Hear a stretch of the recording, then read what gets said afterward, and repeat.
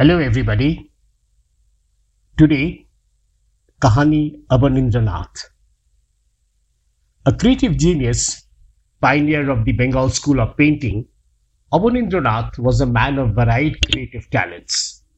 He wrote, rather drew stories for children, while his paintings were a story by themselves. He was also a calligrapher, made woodcuts, and was a constant learner. Nephew of poet Tagore, Abanindranath perhaps lived in his uncle's shadows, but emerged as the second most known Tagore, much because of his wide range of work. He was also an Esraj player and even designed toys for his grandchildren and their friends. He played a key role in doing set designs when Tagore put up his plays and dance dramas in the Jolashanko complex. Abanindranath was an enigma and continues to be one. His Bharat Mata has been the perfect representation of Mother India. Painted in 1905, the year of the Bengal partition of 1905, that is, Mother here is depicted wearing a saffron wrap like a sadhvi, with each holding a book, a white cloth, paddy, and a garland.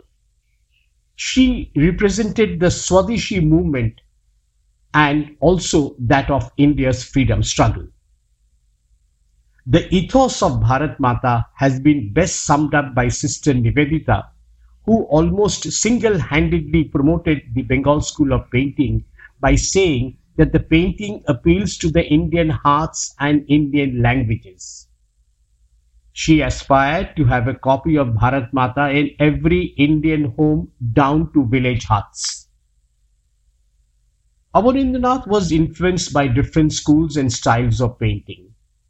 The Mughal and Rajasthan miniatures, styles which he modernized to counter the influence of Western forms of art. Abanindranath actually created a form of Indian art inspired from the drawings of the Ajanta caves to represent an art style which could be related to India's freedom struggle. In midst of all his artistic preoccupation, he also wrote amazing stories for children. Some fairy tales, some drawn from tales of valor. His books have been the staple diet for children from middle-class Bengali families, while some, like Shakuntala, was a prescribed book for school texts. Khirer Putul, Budo Angla, Nalok were in every Bengali homes. Rajkahini, stories of Rajput warriors and their valor, sparked off the imagination of young minds, and for many of us, Rajasthan became totally identified with Hamir, Bappaditya and Padmini, and many others. An insight into the life of Jolashanko was co-authored by him with Rani Chando in Jolashanko Dhare and Ghoroa, both autobiographical in nature, and both of them transport us to another world, another time. However, Dokkhiner Baranda by his grandson Mohanlal Gangopadhyay tells us about Abanindranath, the loving, crazy grandfather, while recreating the times gone by. Another book by him, Pothe Bipothe, is a delightful reading of people and places. Abanindranath was Shilpi Guru, Shilpi Acharya. He was more. He was a catalyst who made us love the roots of our country through his paintings and stories.